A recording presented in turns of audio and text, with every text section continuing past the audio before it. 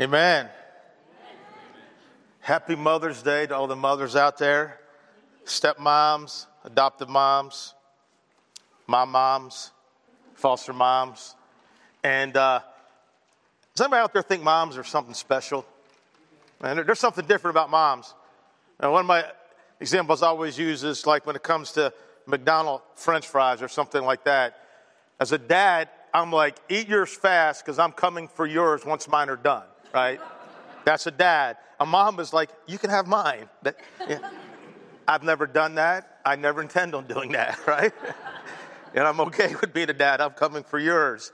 And what I would like, I like for every mom, stepmom, adoptive mom, foster mom, if they would all just stand right now. Okay? All the moms, if you just stand.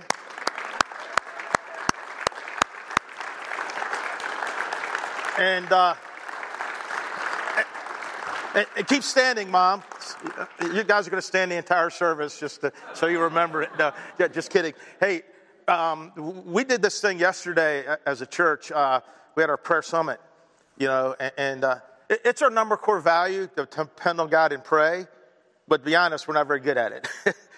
We don't do it very much. Prayer is supposed to be everywhere. It's not a ministry in the church. It's not a side item. It's supposed to infuse everything that we do. And so our attempt is going to be to make sure that if we have the ear of the Creator, it makes sense to kind of use it, right? And so we're going to begin doing some things occasionally in service that may wiggy out a little bit at first, but hey, that's okay. Because what we're going to do is I'm going to ask the people closest to a mom to put their hands on that mom, right? And then the other people, if you can't touch a mom, you can put your hand on the shoulder next to them. So reach out and put your hands on a mom right now. And because everybody in this room, no matter your age, right? If there's a mom near you, right?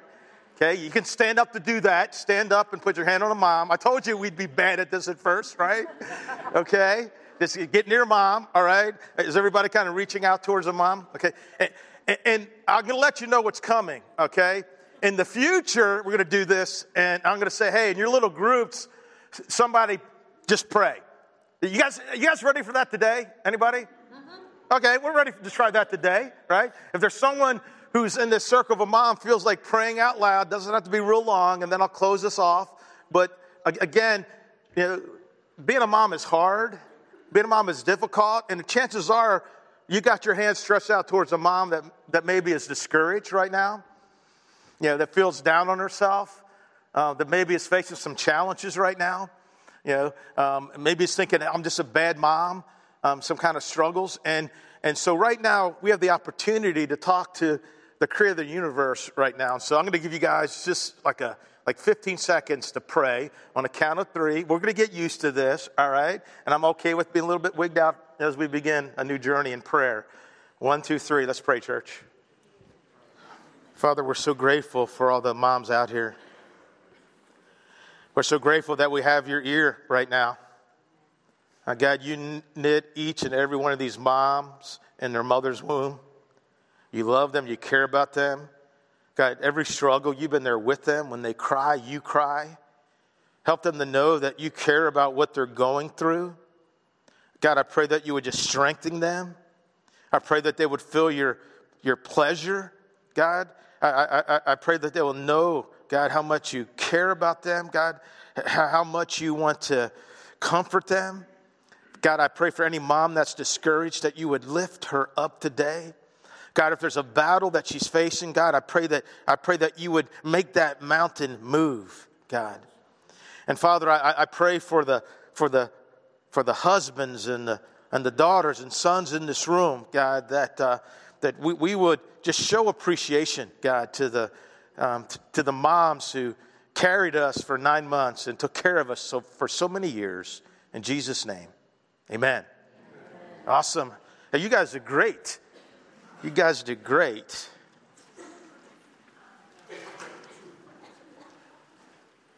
It's Mother's Day 2019, and it's my honor and privilege in a conversation called A Godly Mom in Desperate Times to talk about a pretty awesome mom. A mom who is a model and an example, not just for moms in this room, but for anyone who longs to chase after God and longs to be godly in the midst of desperate times. This morning I looked up the word desperate. Feeling, showing, or involving a hopelessness sense that a situation is so bad as to be impossible to deal with. Feeling, showing, or involving a hopeless sense that a situation is so bad as to be impossible to deal with. I think we've all been there before. Desperate times. Her name is Hannah, and her story is recorded in the first 2 chapters of the book of 1 Samuel. And listen, not only did she face desperate times as a mom, but she lived in a time when the entire nation was going through a desperate time. It was that period of time between when Joshua conquered the promised land and when God's people had their first king. It was called the period of Judges, and the Bible says, here's what it was like back in those days. The very last verse of the book of Judges says, in those days Israel had no king. All the people did whatever seemed right in their own eyes. Okay? Sound familiar, doesn't it? Well, her story, Hannah's story, takes place during the final years of that period. And here's how I want to unpack our conversation this morning.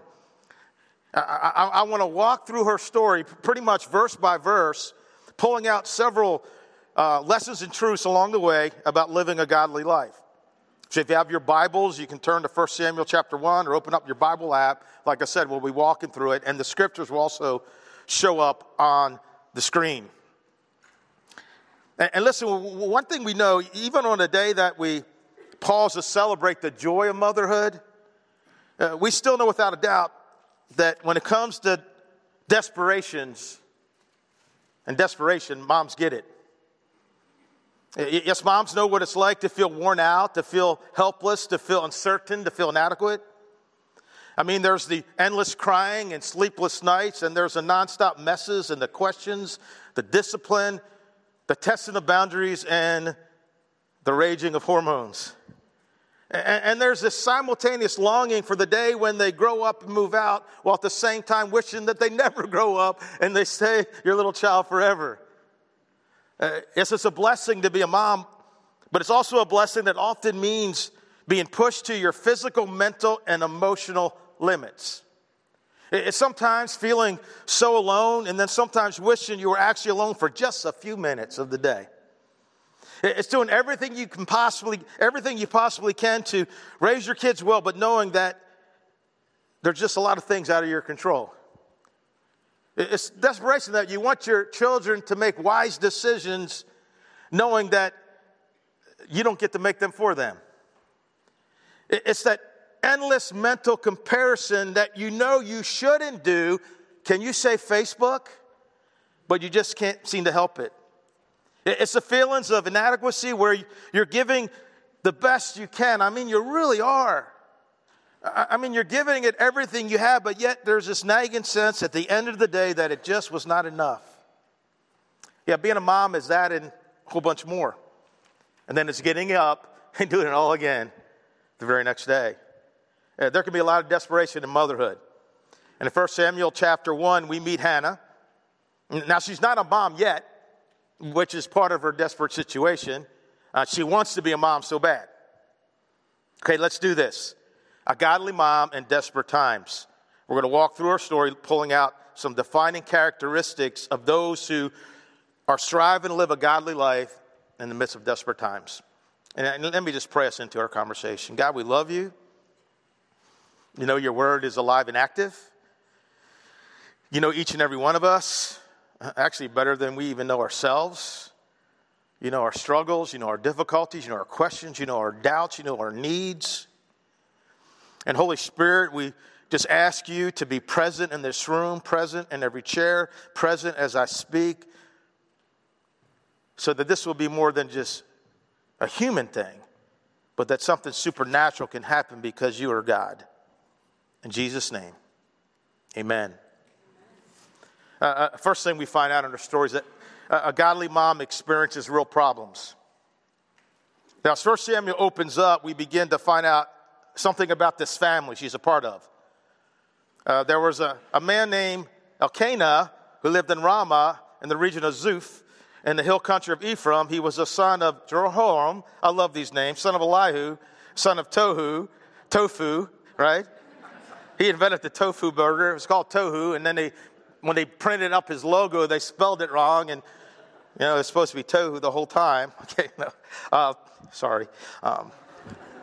That's just me covering up the fact that I can't say hard words, right? And it didn't work. Elkanah had 2 wives, Hannah and Peninnah.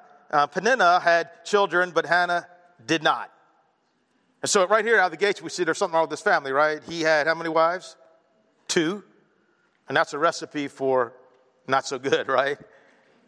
And now what most likely happened was Elkanah wanted children, but Hannah was unable to. So he married Peninnah in order for him to have children through her. And this is one of the many examples we see in Scripture of polygamy. And sometimes when people look at the Bible, they see things in the Bible like polygamy, and it's fairly common in the Old Testament, and they think that the Bible is endorsing polygamy. Now, just because it gives you an example doesn't mean the Bible actually endorses polygamy. In fact, every instance of polygamy in Scripture didn't work out very well for the families involved. Why? Because God's plan from the very beginning was and is one man and one woman in a marital covenant. And that's not reflected in polygamy. And again in Scripture, you just see all the problems that come along with it. So Hannah's in this difficult situation, and she's desperate. She's struggling with infertility. Now, statistically, about 1 in 6 couples will struggle with infertility. And that number jumps to 1 in 4 when you're over the age of 35. And according to one study, 63% of women who experience both infertility and divorce rated their infertility as emotionally more painful than their divorce. In another study, women who experience either chronic illness or terminal disease ranked their emotional pain of infertility on the same level to that of a terminal disease.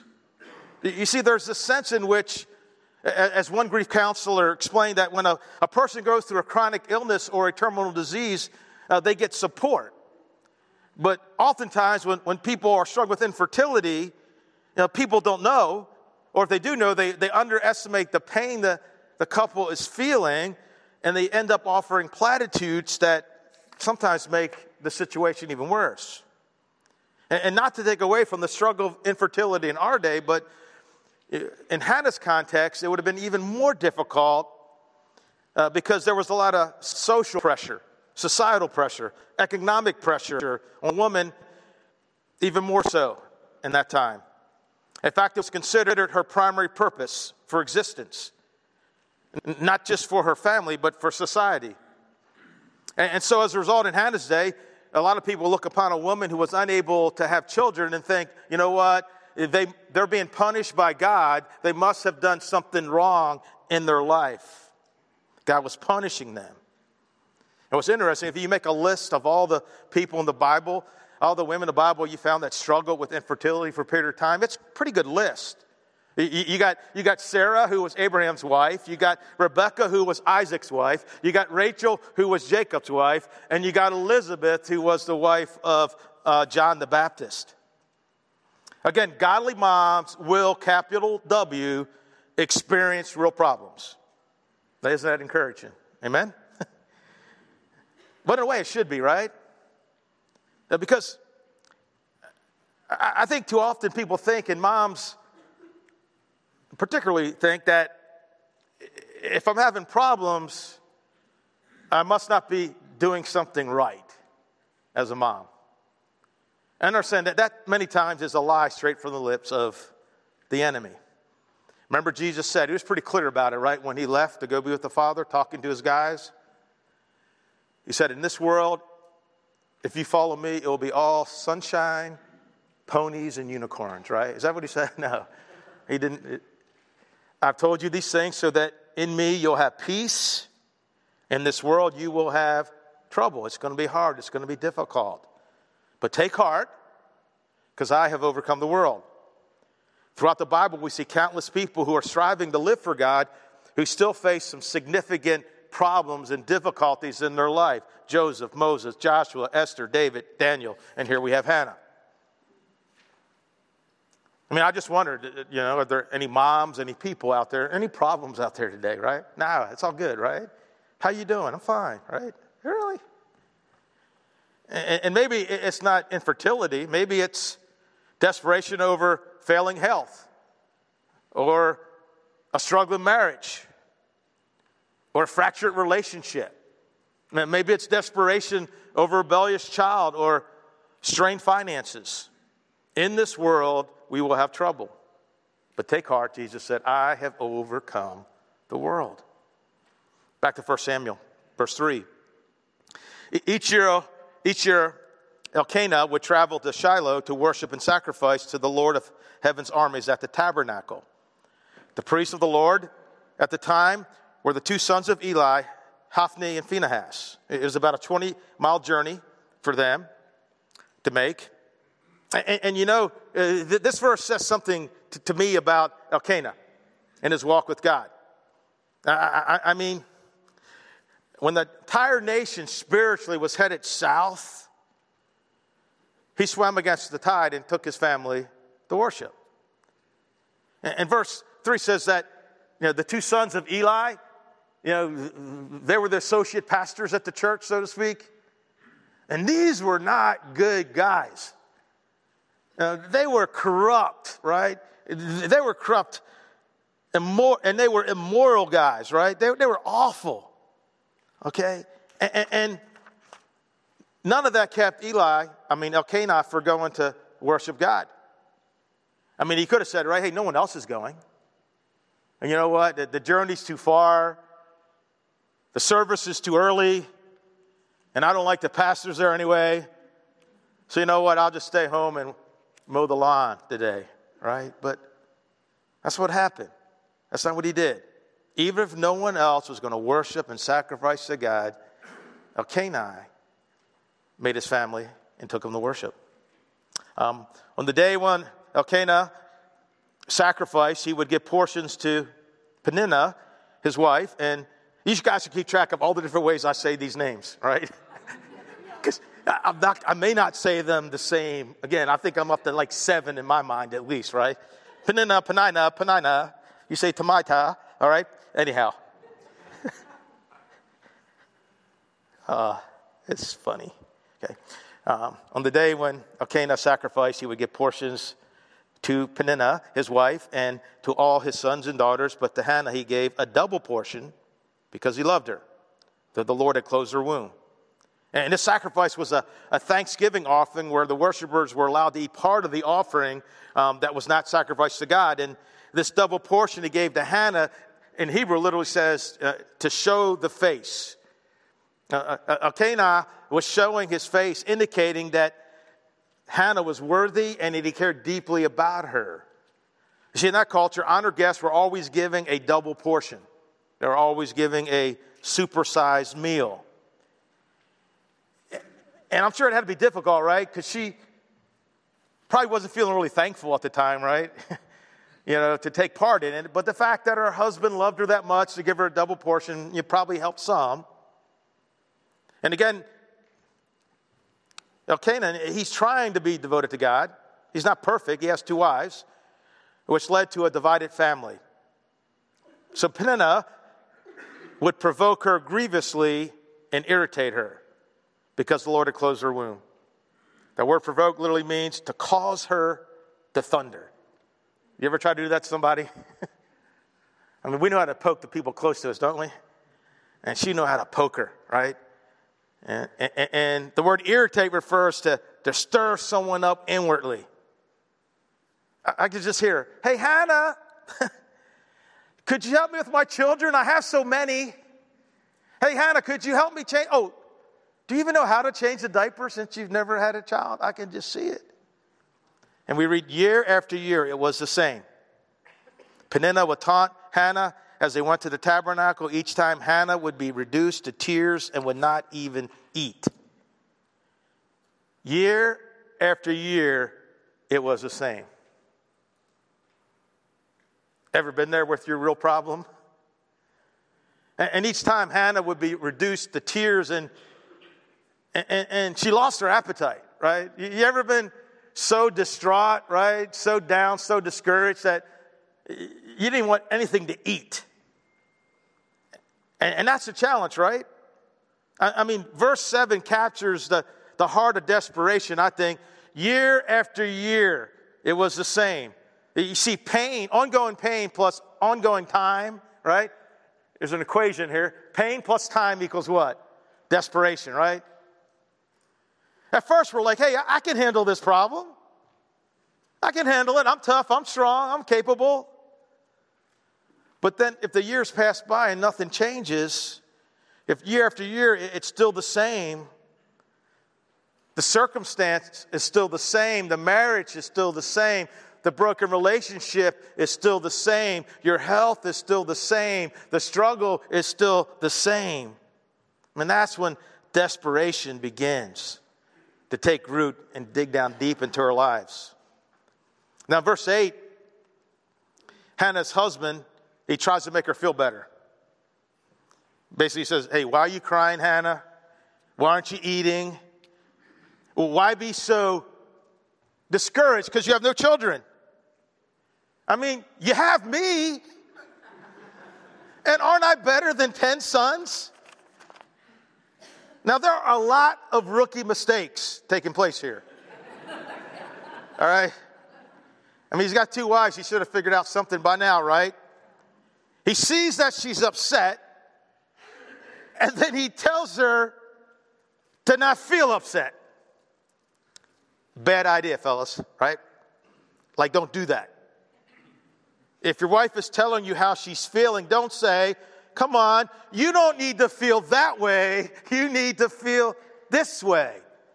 That is not effective husbanding. Guys, get it? Good. And you're going to forget it, right? I forget it so many times. You know, I'm supposed to just listen. And I just say, hey, no, here's why it's not as bad as you think it is. And I know better. We're just stupid, right? I mean, we're just guys, right? You know, goodness. And then not only that, does he try to make her feel different? He's like, hey, I mean, seriously, Hannah, why are you upset? I mean, like, you won the husband lottery here, baby. You know? He says, I mean, look at me. How can you be married to me and have any problems in your life? He's trying to make her feel better. He only made her feel worse. Make her feel even more isolated because she knows he doesn't get it. He's clueless. And she feels empty and her husband can't help her. Godly moms experience real problems. And following Jesus does not make us exempt, right? That's a lie, right? Oh, you follow Jesus and all your bills are going to be paid. You know, all your marriage is going to be perfect. That's not reality. And Jesus never said it, right? People may say it in Jesus' name, but Jesus does not want credit for it. Is anyone here this morning facing a problem that's making you a little bit desperate? Feeling, showing, involving a hopeless sense that a situation is so bad as to be impossible to deal with. Next, we see that, and see, problems are an unfortunate part of our earthly life, but the key is what we do with them and where we go with them. And we see that Hannah, that godly moms pray bold prayers. Once after a sacrificial meal at Shiloh, Hannah got up and went to pray. And this phrase got up, it's not talking about the fact that she changed her posture, that, you know, she was sitting down and then she just stood up. Instead, the Hebrew carries the idea that she arose, that she had enough of living this way. Now she was going to do something different. That she's going to try a different path. She's going to head in a different direction. And maybe some people need to do that this morning, right? You need to get up and try a different path and go in a different direction. And so she got up and she goes to pray, and she prays this desperate prayer. And it's the kind of prayer you can only pray when you tried things your own way and they haven't worked. And you've attempted to fix things in your own strength, and they've only gotten worse. It's the kind of prayer that you pray when you've ignored things for so long that everything's falling apart all around you. It's the kind of prayer maybe you pray after wallowing it for so long, but then you just reach a point, year after year, it's the same, and you reach a point where you know that you've got to do something different. So what do? You get up and you go to God. You get up and you go to God. You get up and you go to God. That's your line. You know what's coming if you've been here before, right? You get up and you go to God. What do? You get up and you go to God. What do? You get up and you go to God. What do? You get up and you go to God. Amen. And now, one of the things we tend to do, right, is we don't do that, right? like we turn to God only after nothing else has worked. And that's not necessarily a bad thing. I'm not promoting it, but it's better than not turning to God, right? You know, I mean, anytime we turn to God, that's like a good thing, right? And so if you waited a long time, but you finally turned to God, don't beat yourself up, right? Because you worship a good Father, right? That's who he is. And he's not going to say, oh, now you're coming to me? Yeah, get out of here. Now you want me in your life? That's not how he does it. Amen? He sees your desperation and he cares. Read now, Eli the priest was sitting on his chair by the doorstep of the Lord's house. In her deep anguish,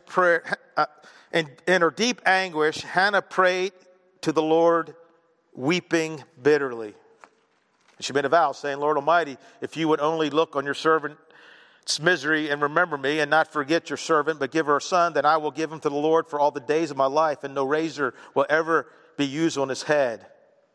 Hannah says to God, Lord, if you allow me to have a son, I will put him in the ministry. He'll serve you all the days of his life. And at first it sounds like maybe she's negotiating with God. God, I'll do this, and then you do this. But God doesn't negotiate. And God's a giver, not a negotiator. You can't negotiate with someone who doesn't really need anything. And so when she's talking to God, this is not negotiation. This is surrender, right? This is surrender. You see, in the midst of a real problem and desperation, Hannah is saying, Lord, I've been asking and asking for a child for me. Now I'm asking for a child for you. And here's the deal. And our desperation should lead us to the same place of surrender. Lord, I've been asking in the midst of this problem, in my desperation, I've been asking for me. I've been asking for my will. I've been asking for my way. Now I'm asking for you and for your way and for your will. Big difference. And a couple things in Hannah's prayer is that in her desperation, she looks to God and she calls him the Lord Almighty, literally the Lord of angel armies. She's recognizing God's power, God's control, and God's sovereignty, that he can do anything that she can't, but God can. And then she says this, Lord Almighty, if you would only look on your servant's misery and remember me. I love this. Because somewhere along the line, she learned something that's kind of hard for us to learn. I mean, we may know it here, but it's hard to get it to her heart. She learned the fact that even though God is great and he breathes out stars and holds the universe in his hands, he's so great and so powerful, but he's also the same God who knows the number of hairs on her head, who knows when a sparrow falls, the same God who Scripture says collects all our tears in a bottle. So there's this quality of God that God deeply cares for her and who she is and what she's going through. Godly moms experience real problems. They pray bold prayers and they trust in God's provision. As she was praying to the Lord, Eli watched her, seeing her lips moving but hearing no sound. He thought she had been drinking. Must you come here drunk? He demanded. Throw away your wine. That's how bad things had become, right? Those were desperate times, right? That happened before. People came to the temple drunk. And he thought, she's just another drunk coming here. "Oh, no, sir," she replied. "I haven't been drinking wine or anything stronger, but I am very discouraged. And I was pouring out my heart to the Lord. Don't think I'm a wicked woman, for I've been praying out of great anguish and sorrow." In that case, Eli said, "Go in peace. May the God of Israel grant the request you have asked of him." She said, "May your servant find favor in your eyes." Then she went away and ate something, and her face was no longer downcast. Early the next morning, they arose and worshiped before the Lord, and then went back to their home in Ramah. And you know what phrase I really like? Then she went away and ate something, and her face was no longer downcast. I love it. I'm inspired by it. I'm challenged by it. Because our circumstances hadn't changed. Still didn't have a child. Peninnah was no doubt going to keep on taunting her.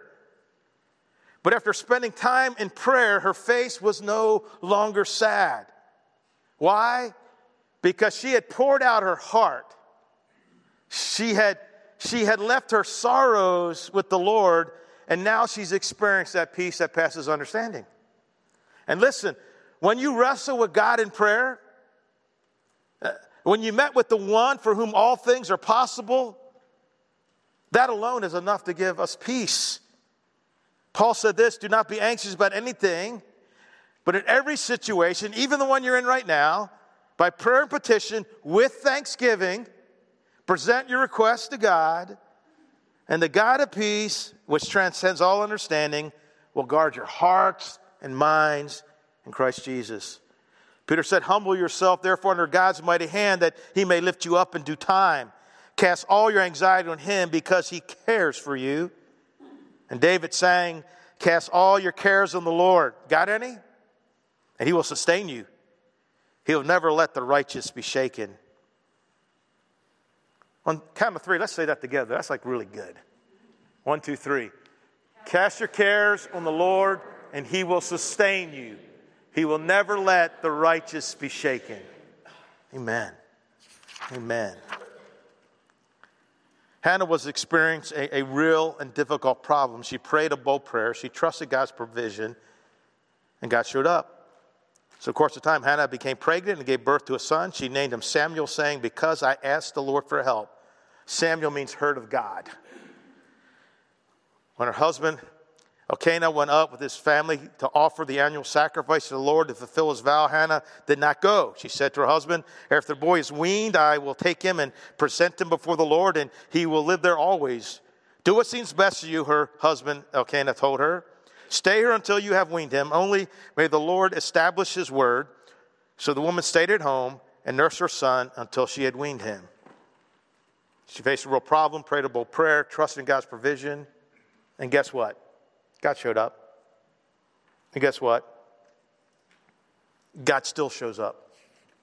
Yeah, I posted on Facebook. I don't have time to read a bunch, and I got some inboxes that I said, "Moms, have you ever experienced a difficult and desperate moment as a mom and cried out to God and he showed up?" One mom wrote this, "Yes, many times, but the first one that comes to mind is when John was born and developed necrotizing enterocolitis." I may have said that wrong. But soon after, on the drive to the hospital, after Curtis was sent home from Iraq because John was so close to death, I remember thinking, "Lord, if John dies, I'm just going to give up and die too." And immediately and loudly said to me, "No, you aren't." It was a very stern dad voice. He said, "You will not give up. You will get up and keep going. You don't get to just quit." And we drove on, and I thought, okay, I guess that's not an option. He never told me that John was going to live and be healthy. He just said I couldn't give up on life no matter what happened. And then he healed John quite miraculously. And God has been holding me up through every mom moment since. See, God shows up. Big things to little things. Like one mom wrote about a time when her husband was away, kind of deployed at a workshop, and she had a 5-year-old, a 3-year-old, 1.5, and a baby, and she was going to church, going to mass, and she's thinking, all right, how in the world am I going to handle all these little kids in church? God, could you please help me handle these kids? And as soon as she sat down in her pew, a lady walked up and said, "Hey, can I hold your baby for you?" And then she was able to manage other kids. And like she said, it wasn't how I pictured him answering the prayer. I imagined it as my children behaving like perfect little angels. Yeah. Again, 5, 3, and 1.5, right? That's not usually what happens. But God shows up. You know, I wish we had time, right, for moms to come up here this morning, mom after mom after mom after mom, right? To say, and they prayed, and God showed up. They prayed for their child, and God showed up. You know, I shared weeks ago during that Overcome series about when my first wife had cancer, right? And Judy's most desperate prayer, right, was for her children, right? You know, that God would take care of her children, that someone would be there to take for her children. And the last time that my wife now, Laurie, saw Judy in ICU, Judy said to Laurie, take care of my kids. And that day, Laurie was picking them up to take to the park, but because she knew Judy, she knew that meant always. And she just knew, I'm not going to be here for my kids, and Steve alone raising 2 kids is not going to work so well, God. And God, will you provide someone else to be their mom? And he did. He shows up, moms. Cry out to him in your desperation. And godly moms excel in keeping their promises. And Hannah kept her promise. Right? She said, hey, if you give me a son, I'll give him back to you. And after her son was weaned, guess what? She gave that child back to the Lord. God had kept his promise, and now she's keeping her promise. And that'd be hard, right? Really hard. You know, you wanted this child for so long, now you have him, and now you're having to give him to the Lord. But yet, she kept her promise. And listen, God is glorified when we keep our word, especially when it hurts. Psalm 15 talks about, like, who can come into God's presence? It says this, Lord, who may dwell in your sanctuary? Who may live on your holy hill? He, and one of the things is, keeps his oath even when it hurts, right? Even when it's hard, even when it's difficult. And see, listen, the goal of every mom, every parent should be to raise your children to trust in the Lord and to serve him with all their heart, even if it requires sacrifice. And that's what Hannah did. She kept her promise, and she gave her child back to the Lord, as hard as it was. We read in verse 19, but she didn't check out. Each year his mother made him a little robe and took it to him when she went up with her husband to offer the annual sacrifice. So Samuel grew up there, but he wore a robe that his mom had made with her own hands, and remembering all the time, just kind of let it be wrapped and clothed in his mom's intense love for him. And finally, godly moms explode with praise for the Lord. And see, this is nuts, right? She just dropped off her son. And guess what she does on the way home? Breaks out in this tremendous praise in 1 Samuel chapter 2. There's not a hint of sadness in it. And again, I think this is what happens when we get up and we go to God. We cry out to him about our real problems. We trust God for his provision, and we keep our promises to him. And here's what she says. It is so good. Remember, here's a mom who just dropped off her child. My heart rejoices in the Lord. The Lord has made me strong. Now I have an answer for my enemies. I think she's thinking of Peninnah a little bit here. I rejoice because you rescued me. No one is holy like the Lord. There's no one besides you. There's no rock like our God. Stop acting so proud and haughty. Don't speak with such ignorance, Peninnah. For the Lord is a God who knows what you've done. He'll judge your actions. The bow of the mighty is now broken, and those who stumble are now strong. Those who are well-fed are now starving, and those who are starving are now full. The childless woman now has 7 children, and the woman with many children wastes away. The Lord gives both death and life. He brings down to the grave, but he raises others up. The Lord makes some poor and others rich. He brings some down and lifts others up. He lifts the poor from the dust, the needy from the garbage dump. He sets them among princes, placing them in seats of honor. For all the earth is the Lord's, and he has set the world in order. He'll protect his faithful ones, but the wicked will disappear in darkness. Some of you need to hear this. No one will succeed by strength alone. Quit trying to do it by yourself. Quit trying to do it without God. No one, not even you, no matter how smart you think you are, no one will succeed by strength alone. Those who fight against the Lord by fighting against his faithful ones will be shattered. He thunders against them from heaven. The Lord judges throughout the earth. He gives power to the kings. He increases the strength of his anointed one. Amen, amen, amen. As we wrap up, I was thinking through Hannah's story, and one of the thoughts that crossed my mind was, what if God had answered her request the first time? And what if the first time she said, give me a child, God said, sure, here it is. I think things would have been completely different. I think Samuel may have grown up in a home where he was kind of like a pawn. He used to poke back at Peninnah, right? And I think Hannah may have been a lot more tempted to put her hope in her child rather than to put her hope in the Lord. And you have to wonder if Samuel would have grown up the same way. But because God in his perfect timing allowed things to unfold the way that he did, he was raised to serve the Lord in the temple. He grew up to become a great priest and a great prophet. He rescued God's people. He served the Lord. In fact, he was like a forerunner of Christ. As he rescued God's people, he anointed David to be the next king. And Hannah maintained the relationship with him. And guess what? Hannah had 3 more sons and 2 more daughters, right? That God blessed her with. And so God was working things together for good, even though Hannah couldn't see it at the time. And that's how it is sometimes, right? Here's what I know. Whatever you're going through, God is working in it, right? He's always at work, right? He's always at work for your good and his glory, right? He's always at work. You can't see it. It's behind the scenes. And so she just trusted him and she put her hope in him. And that's the best thing you and I can do in desperate times.